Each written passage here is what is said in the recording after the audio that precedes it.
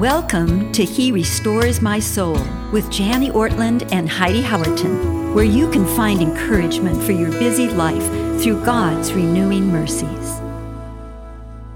Hello, everyone. Welcome to He Restores My Soul with Heidi Howerton and Janie Ortland. And today we're continuing our series on summer reading, and we're specifically focusing on Christian biographies. Janie, I love reading Christian biographies, don't you? I do, Heidi. They really inspire me and help me and challenge me. Yes, they inspire me too. And sometimes they really humble me in a beautiful way, especially when I'm reading about Christian missionary women and the horrible living conditions that they've endured, the hardships that they've gone through. It makes my problems not seem so bad. You know, like for example, our HVAC broke last week and I thought, oh, this is so awful and it's going to be so expensive and it can get overwhelming. But just to take a moment to pause today and prepare this talk about Darlene Rose and the things that she went through, I was reminded that so many people go through so many harder things, and the things God is asking me to walk through, I can do it. Yes. Oh, that's so true. That's a good testimony, Heidi. We do want to encourage you, dear listener, to read. And we're encouraging you right now to read Christian biographies. We're hoping that you do not let summer pass without reading a couple good books.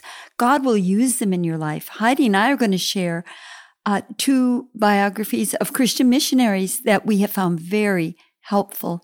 Heidi, why don't you begin and share one that you've read? Yeah, so we thought we would just go through their stories, and I hope that they encourage you today as you listen to the podcast, as they've encouraged us. So, Janie, the book I'm going to talk about today is called Evidence Not Seen, and it's an autobiography by and about Darlene Rose and her life story.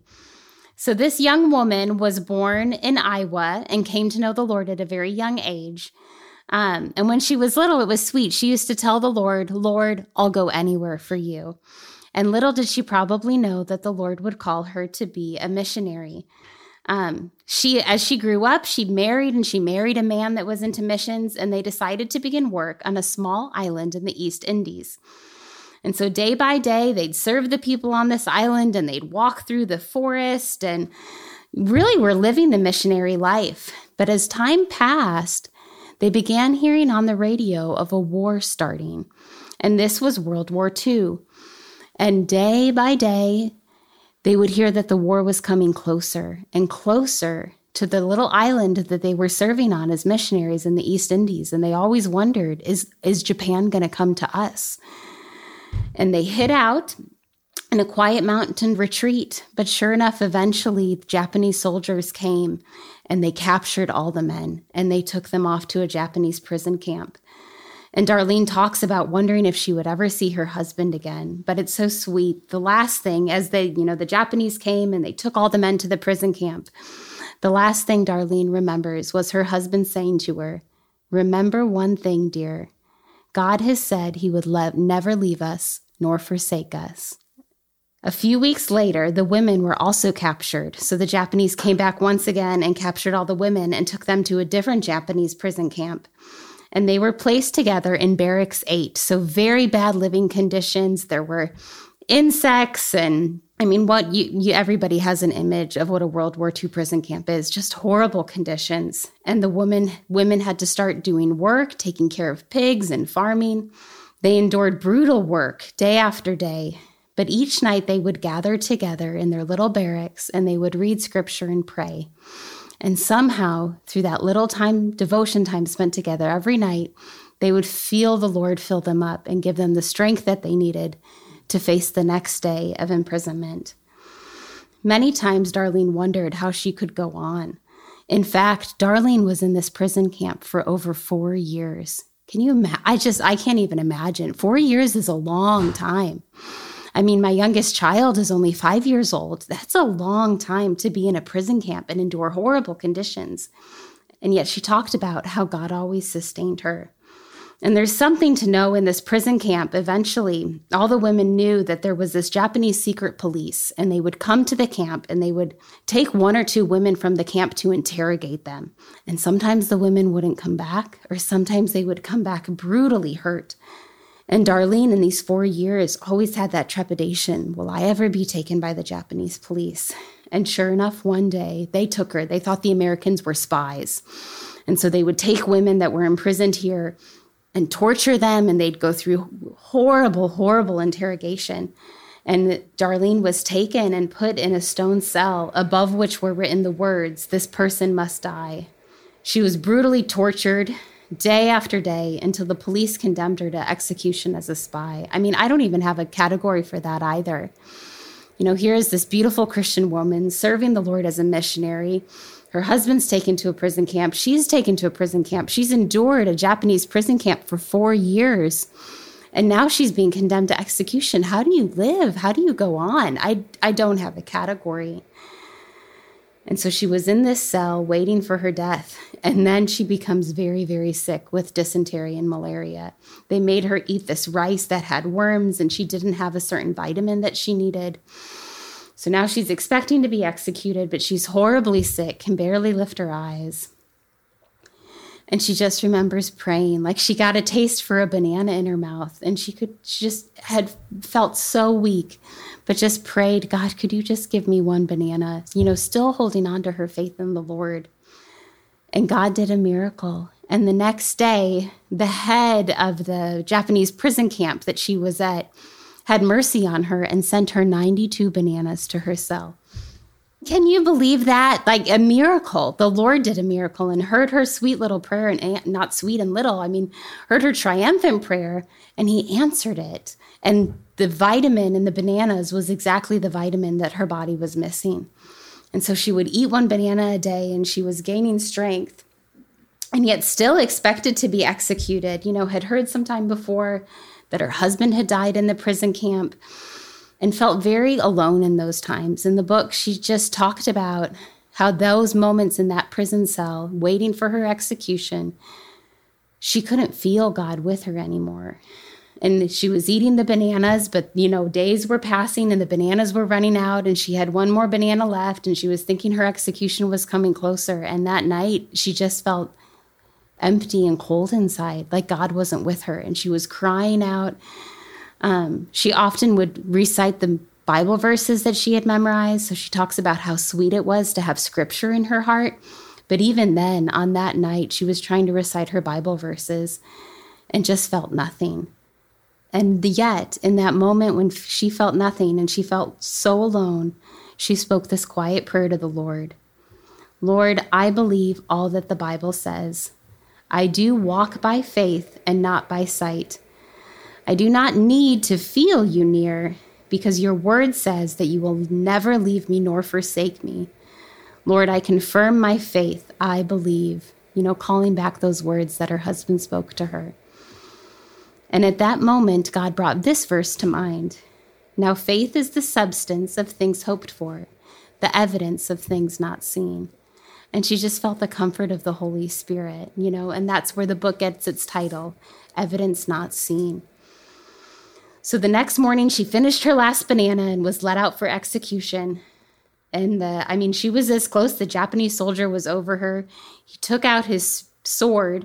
And as he was doing that, somehow, in God's mercy, a confusion broke out amongst the Japanese soldiers. And like it was chaos. And all of a sudden, they took the women and they put them in the car and they brought them back to the Japanese camp. And God had spared her life. And she was once again returned to Barracks 8. Thankfully, the war eventually ended, and Darlene was saved, and she was able to come back to America and be reunited with her family. And her heart for having a heart to love and serve the Lord, her and her then second husband even eventually returned to the small island to continue their missionary work. And that's a very, very brief summary of the book and just some of the highlights. But I think what I love about Darlene is she endured unimaginable hardship, and she never gave up her faith in Christ. How many times, dear listener, have you felt like the Lord isn't near? I think we all go through seasons like that where we just don't feel him.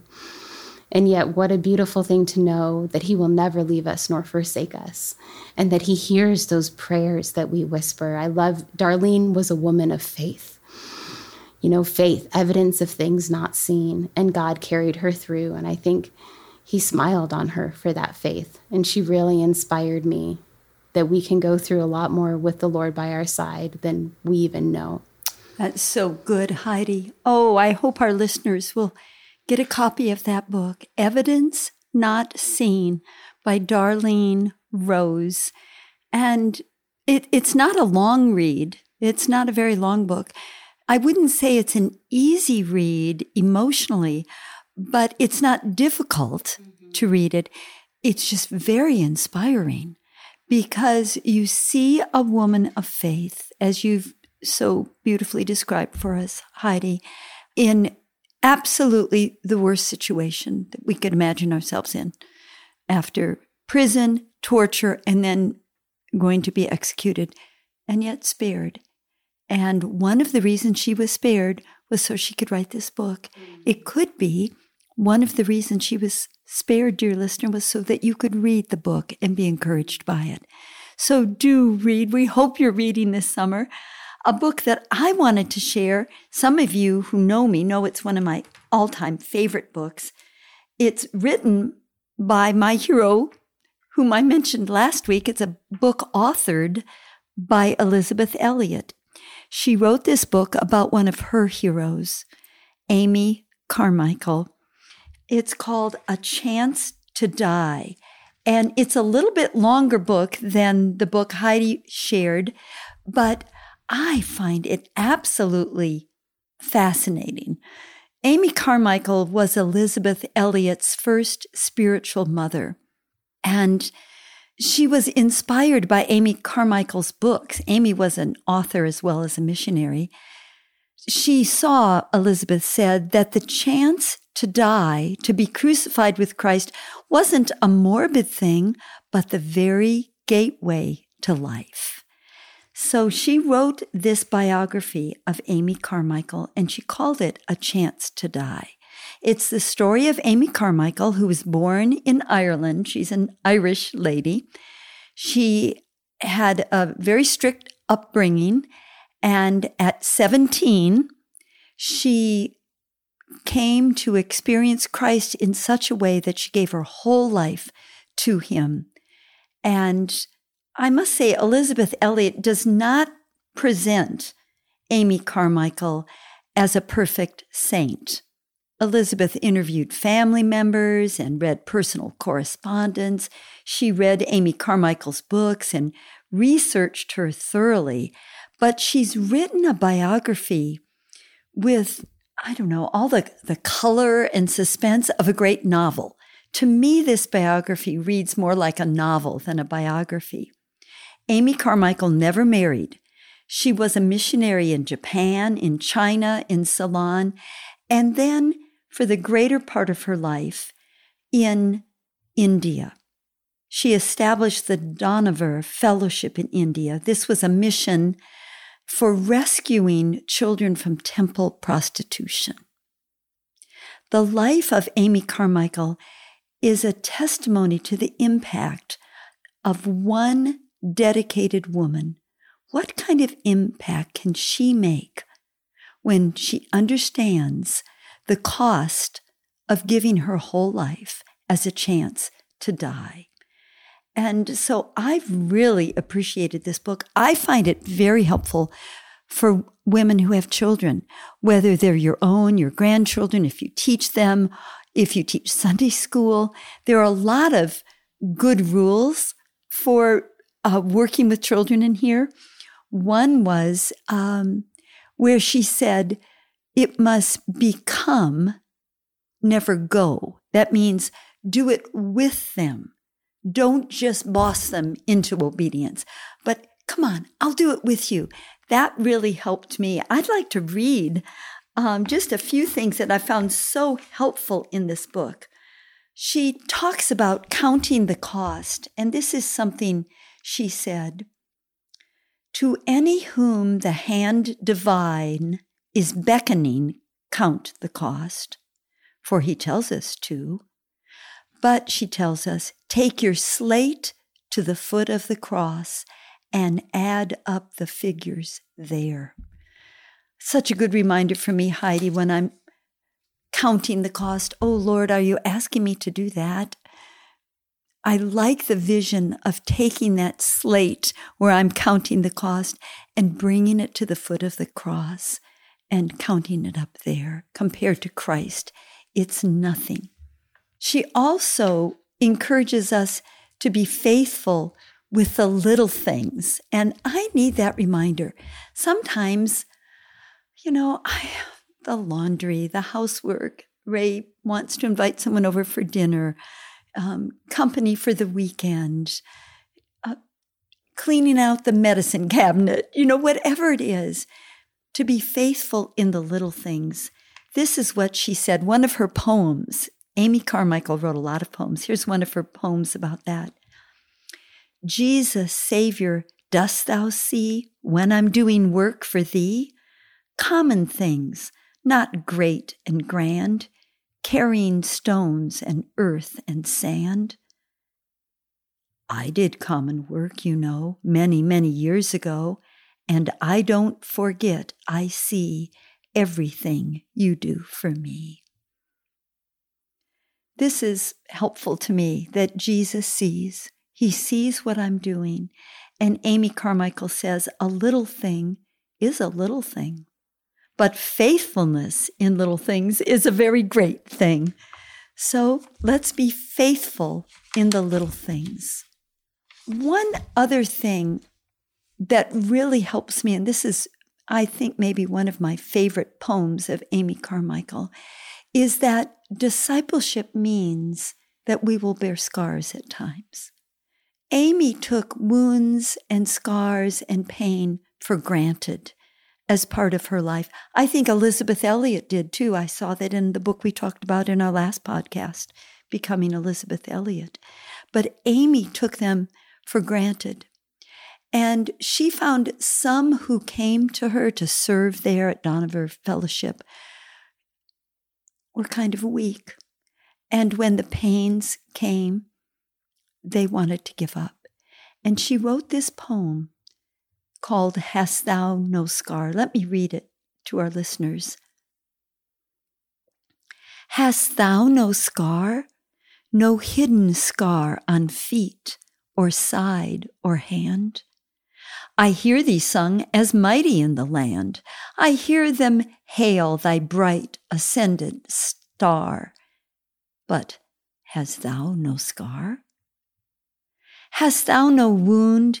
Yet I was wounded by the archers, spent, leaned me against a tree to die, and rent by ravening beasts that compassed me, I swooned. Hast thou no wound? No wound? No scar? Yet as the master shall the servant be, and pierced are the feet that follow me. But thine are whole. Can he have followed far who has not wound nor scar? Heidi, that just helps me welcome pain into my life, because pain does leave a scar. It might be a scar that only the Lord knows of, or only my husband. Others might not see. But this book, A Chance to Die, has helped me to learn to welcome pain throughout my lifetime and not resist it. One thing that she taught me about writing, which I find really helpful, because whether it's for our podcast or for writing blog posts or some of the books that we work on, Ray and I, she says about her own writing, perfection I can never touch, but I do dislike loose threads lying about in a book, or weak lines and needless words. One of the things Ray helps me with are those weak lines or needless words. A writer needs to think about that, and that's another reason why I like reading biographies. This biography has taught me a lot about writing. I think I'd like to end this little biographical sketch about Amy Carmichael in this book called A Chance to Die. She wanted to keep saying yes to God and no to herself. in a beautiful sort of surrender, an open-handed surrender, which I want my life to be. I want my own life to come to Christ and say, whatever, Christ, whatever you want for my future, I want. And that is a chance to die. She says this, our God trusts us to trust him. Let us not disappoint God. Let us rise to this great trust of trusting him. She reminded her supporters that Jesus, having wept, proves that tears are not sinful, but to go on lamenting would be sin. It would be as though we doubted the love of our most tender Father. To wonder why this has been allowed to happen would be to dishonor him. I found myself doing this very thing. Oh, why am I left? Why am I, who is so useless to you all? And he was a co-worker who had recently died, who could have done so much more for you. Why was he taken to heaven? Why not me, Lord? Suddenly, I knew that even to think such a thought for a moment was sin. I was to thank God for the cleansing blood, but do not let us grieve his love by wondering why. Faith never wonders why. Each of these deaths of her co-workers was a death far harder for Amy to bear than her own physical suffering, but she saw in each of them a chance to die, the opportunity to acknowledge once again the lordship of Christ in her life. He held all the rights. You know, that has really helped restore my soul, Heidi, when I remember that all of my life can be a chance to die. I can die to this desire, to this pain, to this hard relationship, and offer it all to the Lord and say, Lord, my life is yours. It's a chance to die to what I want and to live for what you want. And I find that that's very restoring to my soul. We pray, Heidi and I do, dear listener, that this podcast would restore your soul and that you would be reading this summer and find that soul restorative too. God bless you this summer as you read. Thank you for joining us today. This podcast is generously funded through Renewal Ministries. If you would like to discover more about Jani and Ray's ministry or make a donation, visit their website at renewalministries.com. If you have a question for Jani or would like to learn more about this podcast, please visit our website at herestoresmysoul.org.